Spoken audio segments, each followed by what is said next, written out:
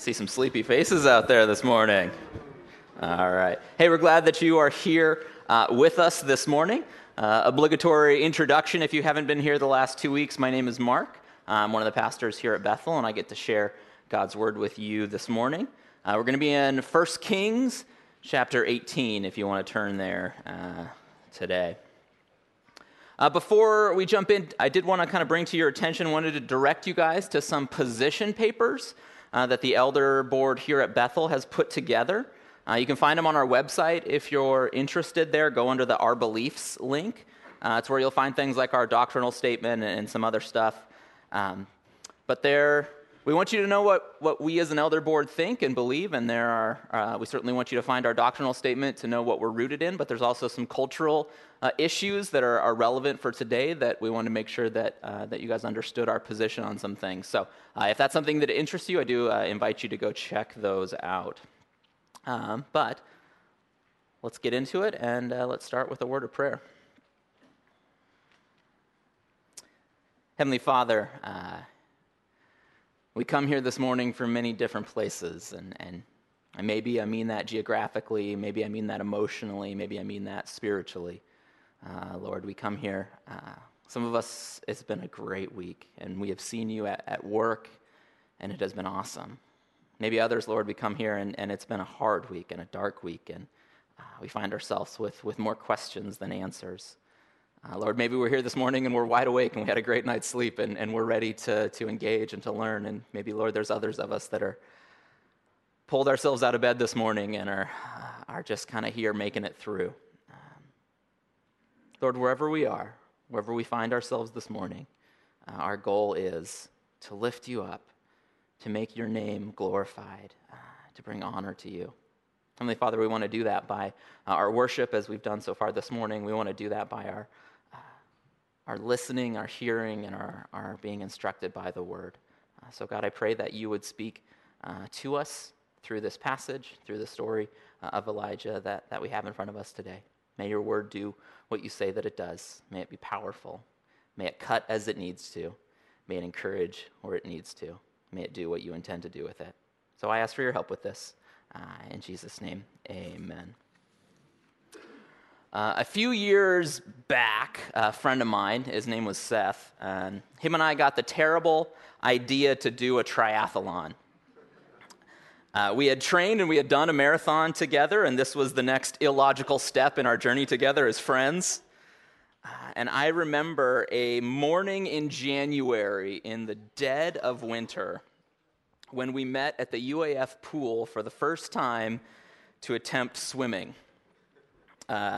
Realizing that we would eventually need to swim 1.2 miles, this was a test to see about the feasibility of the goal that we were considering. And we begrudgingly jumped into the ice-cold water that is the UAF pool. If you've swam there, you know what I'm talking about. And I think for the first time, we each made it about 15 minutes, which for two people that weren't swimmers felt like we had been swimming for days, if you can relate to that. And it kicked off a 7-month training program as we prepared for our first triathlon. Some of that training was fun, but most of it was just a lot of hard work and a lot of good thing I already told Seth that I'd meet him at the pool at 7 a.m. or I wouldn't be going kind of moments. Now, training was important. It had a very important role to play. It was vital to build the technique. I had to learn how to swim better, a lot better. It helped me build muscle. It helped me build endurance, the things that would be required to finish the race. But the goal of us getting together was not the training. The goal of us getting together was eventually the race. Now, that race was 6 years ago. And I can still remember very vividly the nerves in my stomach the morning of the race as we got geared up and ready to start. Then the questions start to come into your mind. Can I do this? There's nothing about this that screams triathlete. What am I doing out here? And in that moment, you walk back in your mind to your training.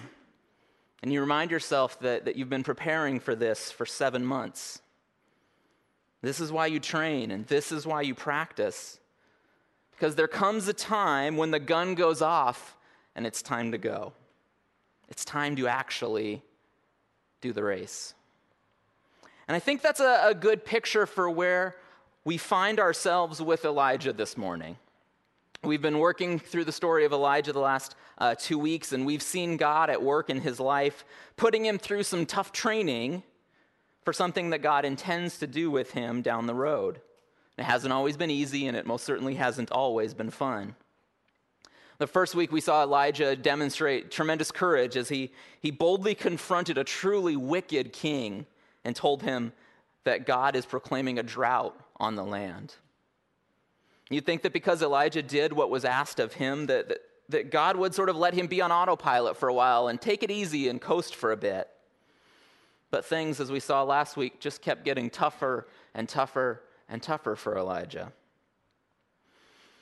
Here maybe we find ourselves going, well, what about God's goodness? Is it worth it to be obedient? Do we get the results that we're hoping for?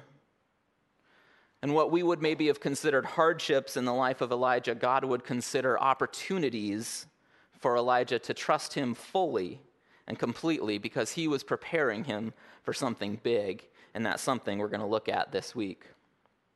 It wasn't an easy journey for Elijah to get there, but as we enter 1 Kings chapter 18, we see that Elijah is in full trust mode, and he's going to need it today. We left off last week with just a teaser of where this week is going to go, the very first 2 verses of chapter 18. This confrontation that's been brewing between Elijah and King Ahab is about to go down, and it says this: after a long time, in the 3rd year, the word of the Lord came to Elijah. Go and present yourself to Ahab, and I will send rain on the land. So Elijah went to present himself to Ahab. The drought had gone on for over 3 years, and God had decided that was enough. And so he directs Elijah to go to King Ahab so that he can send rain on the land. And while going to King Ahab sounds easy, what God is really saying likely is go confront the guy that will kill you the moment that he sees you. And let's see how this goes. Elijah obediently and boldly does as he is instructed, and that's where we're going to pick up this morning. And so we're going to start with this epic battle on Mount Carmel, and it's going to start off with an accusation from Ahab. Verse 16 of chapter 18. So Obadiah went to meet Ahab and told him, and Ahab went to meet Elijah. When Elijah saw him, he said to him, "Is that you, you troubler of Israel?" Imagine what Elijah is thinking in this moment. Really? I'm the problem? What about a little personal responsibility here, Ahab? Has the drought been tough? Yes. Am I really the reason for the drought? I'm going to say no. We see this blaming of Ahab against Elijah as just being ridiculous. It has the feeling of someone who is texting and driving and then rear ends the person in front of them and gets mad at the car in front of them for slowing down, when reality is the problem that they slowed down, or is the problem that you were texting? Ahab had been at the wheel of Israel and had been negligently driving them into the ditch, and yet he has the audacity to blame Elijah. Then we see Elijah's response. "I haven't made trouble for Israel," Elijah replied, "but you and your father's family have. You have abandoned the Lord's command, and you have followed the Baals." Now, if this doesn't take you back to 3rd grade, a little bit of the playground of I know you are, but what am I? Then you got to make sure you're reading it. That's what I kind of hear a little bit, the accusation and the rebuttal. But these guys aren't going to figure it out through arguing. These guys aren't going to solve it that way. And so we see the next step is the challenge. Picking up in verse 19. "Now summon the people from all over Israel to meet me on Mount Carmel, and bring the 450 prophets of Baal and the 400 prophets of Asherah who eat at Jezebel's table." So Ahab sent word throughout all Israel and assembled the prophets on Mount Carmel. Elijah went before the people and said, "How long will you waver between 2 opinions? If the Lord is God, follow him. But if Baal is God, follow him." The people said nothing, and then Elijah said to them, I am the only one of the Lord's prophets left, but Baal has 450 prophets. Get 2 bulls for us. Let Baal's prophet choose ones for themselves, and let them cut it into pieces and put it on the wood, but not set fire to it. I will prepare the other bull and put it on the wood, but not set fire to it. Then you call on the name of your God, and I will call on the name of the Lord, and the God who answers by fire, he is God. And then all the people said, what you say is good. So Elijah said to the prophets of Baal, choose one of the bulls and prepare it first, since there are so many of you. Call on the name of your God, but do not light the fire. So this scene is happening, and they say, grab all of your prophets and meet me at Mount Carmel. Bring all the people, as many people in the land as we can get word to, and have them come. We're going to want some witnesses for this as we bring this to a conclusion. You can imagine the buzz amongst the people as they're walking there. What's about to happen? This crazy prophet guy who supposedly is responsible for it not raining is challenging how many of our prophets? 850 to 1? Oh, I've got to see this. So Elijah challenges the people to pick a side as he speaks to them. He says, how long will you waver between 2 opinions? If the Lord is God, follow him. But if Baal is God, follow him. Wavering, fence-sitting, flip-flopping, lukewarm, uncommitted. How long will you waver, he asked them. And the question paints this visual picture of a bird hopping down a branch, and it gets to the fork in the branch, and then it imagines that it can continue to walk on both branches until it eventually falls down the middle. At a certain point, you have to pick a side. That's what Elijah said. That's what he challenged the people with. He said, you have the freedom to follow God, or you have the freedom not to follow God. But you don't get to kind of do both. It doesn't work when we try to juggle our commitment to God. See, Israel wanted to keep one foot in the traditional faith of Israel, and mainly the blessings part, I imagine. And the other part, they liked this new worship of Baal that was different and exciting. And if we're honest, some of us can find ourselves in a similar place. We can be the same way. We want the blessings of God and his provision and his protection, but we just don't really like the inconvenience of obedience and doing things God's way. So Elijah challenges them with this, and we're told that the people said nothing. They didn't really like to be called out. Maybe it was guilt. They didn't have a rebuttal to Elijah's challenge to them. So here's what's going to happen in verse 22. They each get a bull. And Elijah, he's such a generous guy. He goes, I will even let you choose your bull first. Home bull advantage in your court right here.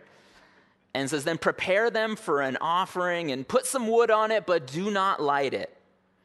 Verse 24, then call in the name of your God, and I will call in the name of the Lord, and the God who answers by fire, he is God. So we're each going to take a bull. We're just going to get it ready. First God to burn it with fire wins. And then the people say, what you say is good. And it turns their voices have come back. But this is an interesting confrontation because Baal is supposed to be the storm god, the god that brings the rain. And storms are known for their lightning, and lightning is known for its fire. And sure, he's kind of been letting them down with the whole rain thing for the last 3 years, but maybe he's been saving himself for this big fire competition. If Baal was all that they thought that he was, this should be over before it even starts. Challenging Baal to a fire-starting contest. In the eyes of the Canaanites, it would be similar to me challenging LeBron James to a slam dunk competition. Not really a fair fight, right? Should be over before it even starts. To top it off, Mount Carmel was considered a sacred place for Baal worship. This was his home turf as well. So it was a contest to do something he should have been particularly good at in a place that he should have been particularly powerful. They had a significant numerical advantage. The prophets there on behalf of Baal probably loved every single thing about this. They're like, you want to challenge me at this? You want to settle it this way? Absolutely. Verse 26, they took the bowl and given them and prepared it. Then they called on the name of Baal from morning till noon. Baal, answer us, they shouted. But there was no response. No one answered. They danced around the altar that they had made. Verse 27 is where the story really takes a turn for me that I find particularly enjoyable. I like when I find sarcasm in the Bible. It helps me feel better about the way God made me. I love when people in the Bible do what I likely would have done in that situation, and maybe you find yourself in different characters as well, but I see some of me in Elijah, particularly verse 27. At noon, Elijah began to taunt them. Shout louder, he said. Surely he is a god. Perhaps he is deep in thought, or busy, or traveling, or maybe he is sleeping and must be awakened. Is your God too deep in thought to hear you right now? Did he excuse himself to the little God's room right now? Is he busy? Should we just wait a little longer? Did he go on vacation? Are the Reds running? Is he down dip netting right now? Did he stay up too late at the sun run last night and your God sleepy today? Is there some sort of governmental holiday? Did his cell phone die? Did he leave his fire in his other pants? You get the picture that in this moment, in this situation, Elijah is the only one laughing. But I imagine he was having a good time. Now, one point I want to make really clear this morning. This is not the manual for evangelism and apologetics 101. Going around sarcastically mocking what other people have put their faith in is not a very successful way to teach them about Jesus.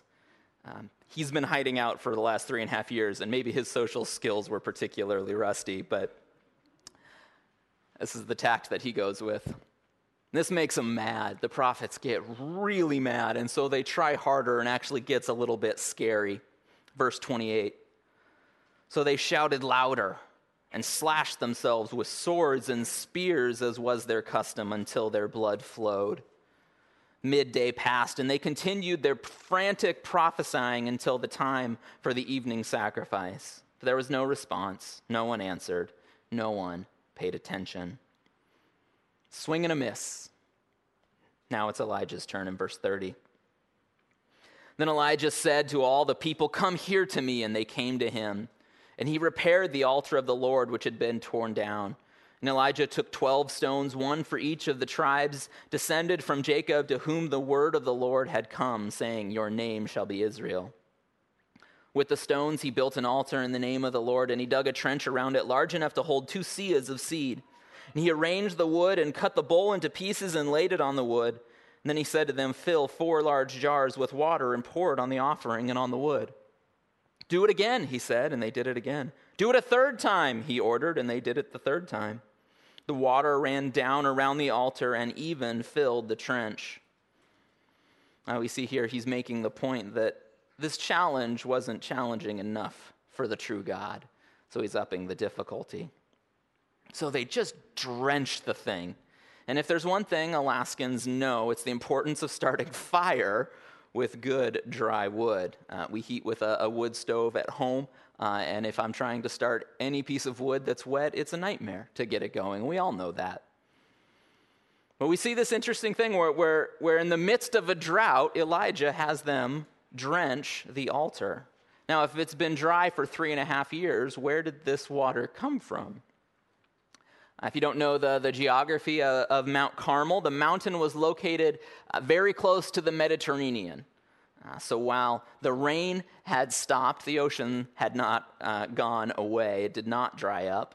And there's some debate as to how high up the mountain they are where they would have had this contest, but they were at least somewhat up the mountain. And so Elijah tells them, grab some jars, and we're told that they're large jars. These weren't little jars. He says, grab some jars and haul some water up here for me.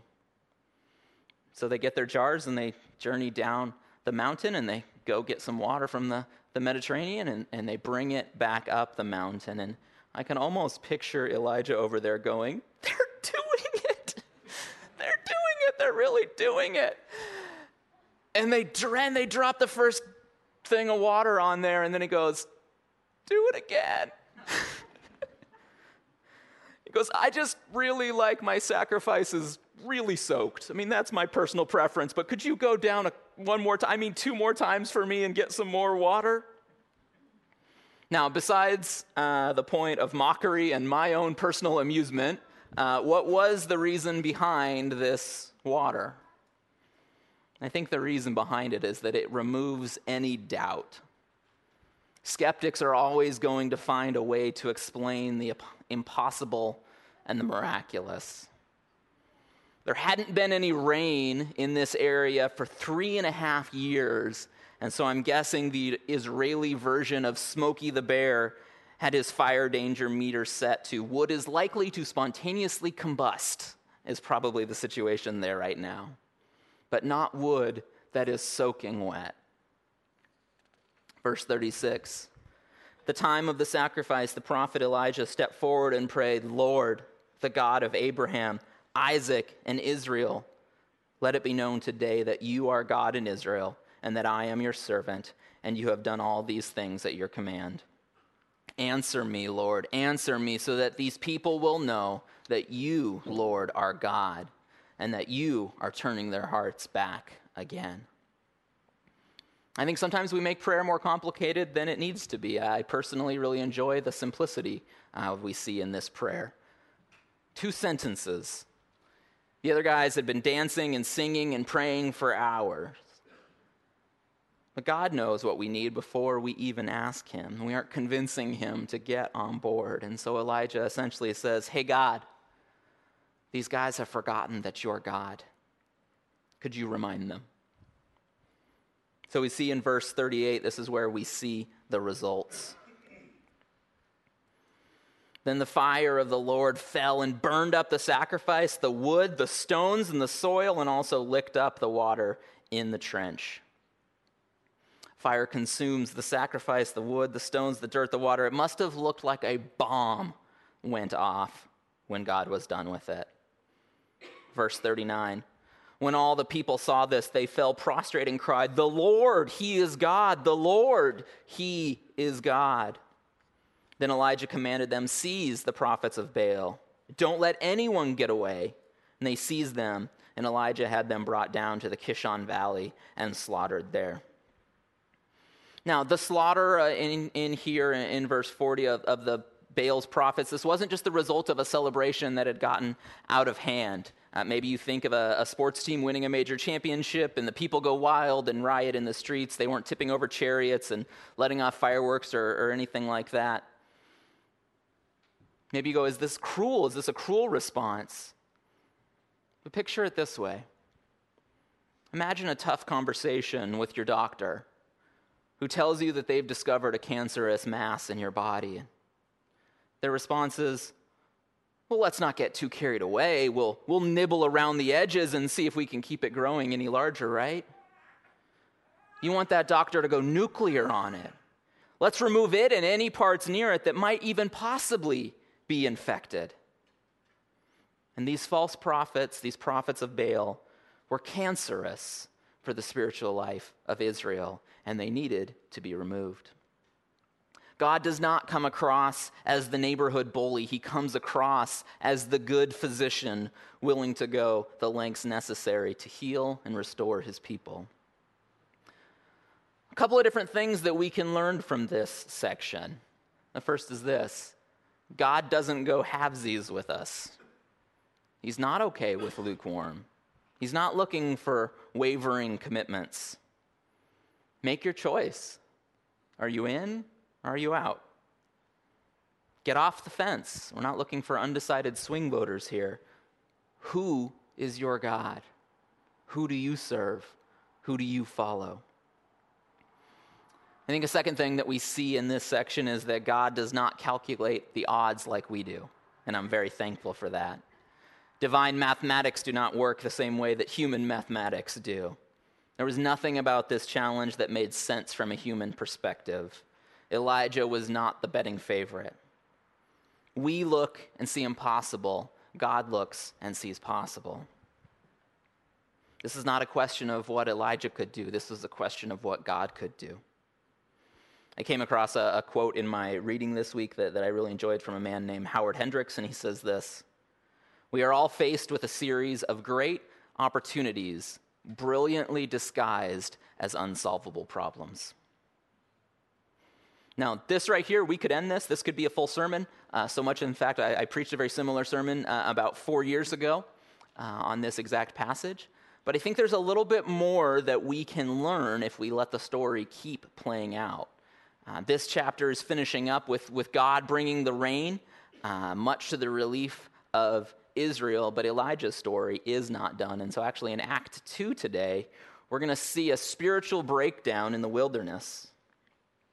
We're going to see Elijah take off running and be filled with despair. 1 Kings chapter 19, starting in verse 1. Now Ahab told Jezebel everything Elijah had done and how he had killed all the prophets with the sword. So Jezebel sent a messenger to Elijah to say, "May the gods deal with me, be it ever so severely, if by this time tomorrow I do not make your life like that of one of them." Elijah was afraid and ran for his life. When he came to Beersheba in Judah, he left his servant there, while he himself went a day's journey into the wilderness. He came to a broom bush, sat under it, and prayed that he might die. "I've had enough, Lord," he said. "Take my life. I am no better than my ancestors." Ahab goes back and he reports all these things to his wife Jezebel, who would have been expecting to hear about the triumphant results of her prophets, but that is exactly the opposite of what Ahab has to report. They lost. They lost bad. They lost real bad. So she comes to her senses and says, "I think I've got this all wrong. Maybe this whole Baal thing isn't going to pan out. Maybe we'll try this Yahweh thing." Nope. Doesn't do that. She sends a message to Elijah and tells him essentially that whole mountain thing sounds cool, but you surviving this weekend might be the biggest miracle you're ever going to witness. You had my prophets killed. Prepare to join them. I'm coming for you. So what's Elijah's response, this man we've been looking at for the last few weeks? Surely he says, "I've got nothing to fear. My God will protect me. There's nothing that she can do to harm me because God is in control. If the past 3 years have taught me anything, it's that." Not exactly. So the prophet who had patiently and obediently been following God's leading takes off on his own, filled with fear. And he starts running, literally, figuratively. What's crazy is this isn't years later. This isn't months later. This is hours later. And I think we're meant to see in this that even after great spiritual triumphs, we are all susceptible to failure. Even after times of great growth and faith, it is still easy not to trust God. As sinners, we are naturally inclined to distrust and to lean on our own understanding. Elijah comes off an actual spiritual mountaintop experience and now finds himself within hours running in fear. And I am not mocking Elijah by any stretch. He paints a very realistic example of how I imagine I would have dealt with this situation. We can switch from moments of great strength to great weakness very quick. I know that I can. How many of us is this described? Maybe you see an answer to a long prayed prayer.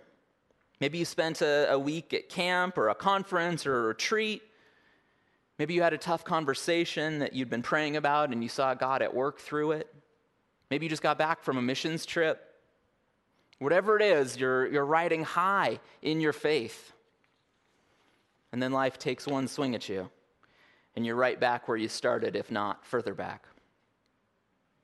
Maybe you give up on yourself, or maybe you begin to give up on God, but either way, you went from the top of the hill to the bottom of the valley pretty quick. We see that God is not going to leave Elijah like that. We're going to see that God in this situation is going to provide. Starting in verse 5 again. Then he lay down under the bush and fell asleep. All at once, an angel touched him and said, "Get up and eat."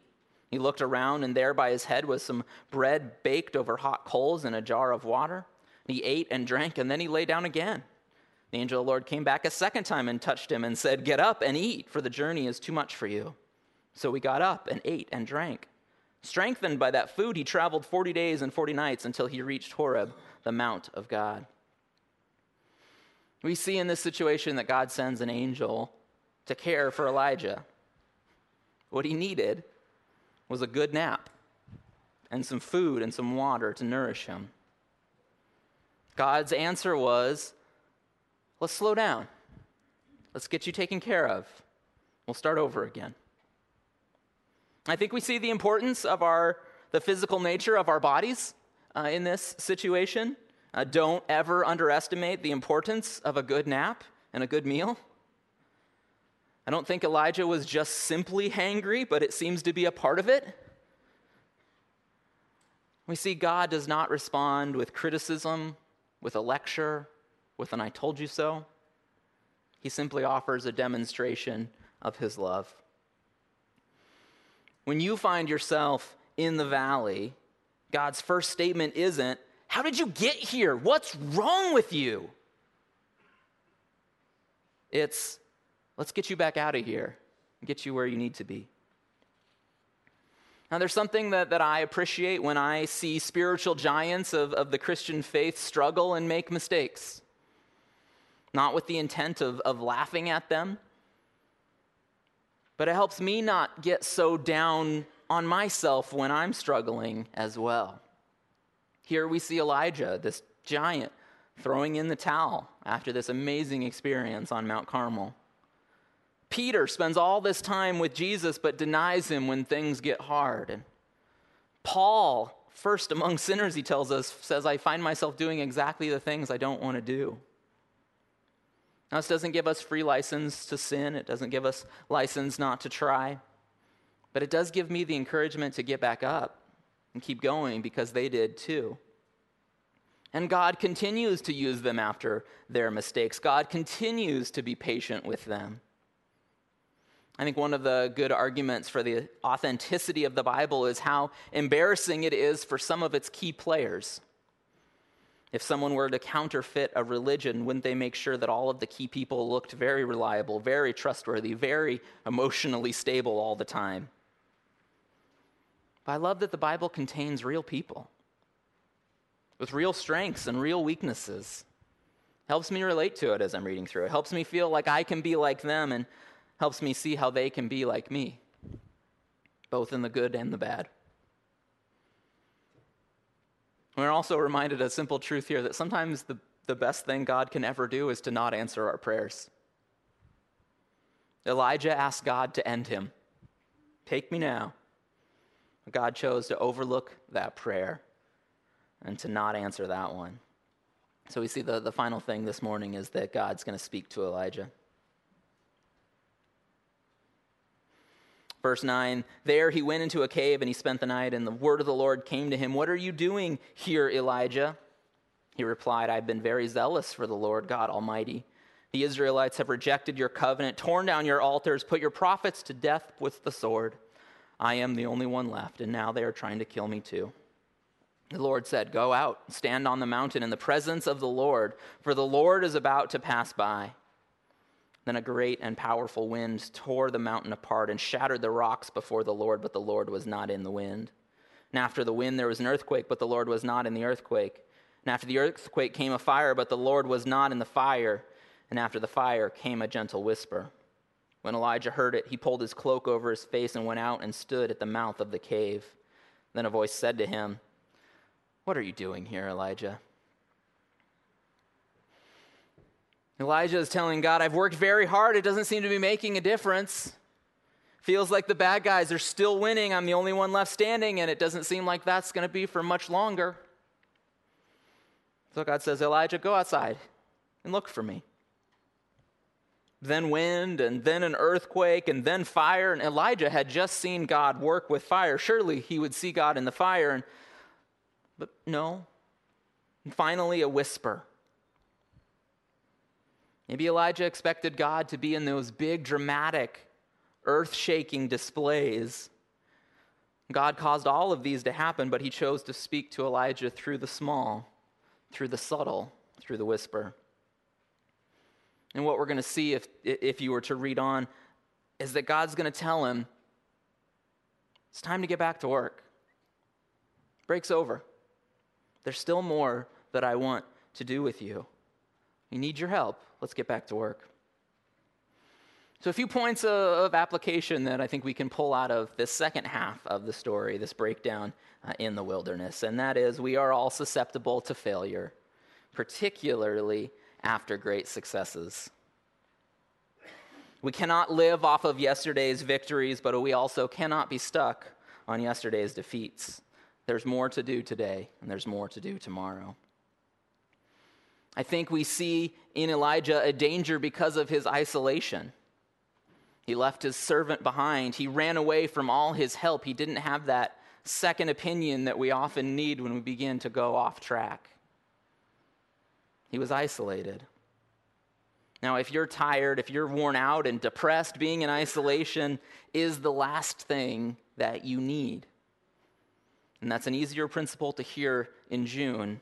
It might be a little more difficult to hear in January, but it's still very true. We are in danger when we're isolated.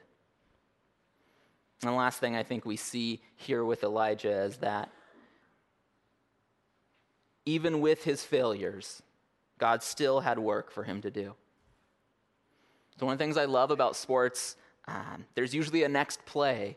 There's usually a next game. You learn from your mistakes and you move on. And I think that's very true with God as well. There was still work for Elijah to do. This didn't disqualify him. This didn't rule him out. He wasn't finished. We see this in Elijah, and it's true for us. It can be a very short distance from the top of Mount Carmel to the bottom of the Valley of Despair, and Elijah takes that journey very quickly. But God walked with him the whole way, and God walks with us the whole way, the highs and the lows. I'll tell you right now, if you're here today and you're on the mountain, rejoice. Be thankful for it. But be on guard. Be thoughtful. Be purposeful. If you're in the valley right now, if that's where you feel like you are, I want to encourage you, God's there with you. And he's whispering to you like a loving father, what do we need to do to get you back on track here? Grab my hand. Will you follow me? Let me pray. Heavenly Father, wherever we are, you are with us. Through the ups, through the downs, through the ins, through the outs. There's nowhere that we can go to escape you. I mean that in an encouraging way, Lord, because sometimes we try to run away from you. Sometimes we don't want anything to do with you. We know that you patiently, like a father, whisper to us and call us back to you. You ask us at times, what are you doing here? Where are you going? Heavenly Father, may we grab onto you. May we reach out to you. May we know that we are not where we need to be, that we are not where you want us to be. May we trust you enough to follow your hand to guide us back. Heavenly Father, thank you for your love that is so patient, that is so kind, that is so nurturing. I know how many times I've needed it, and I know how many times I will continue to need it. And for it, I am very thankful. Thank you, Father. Amen.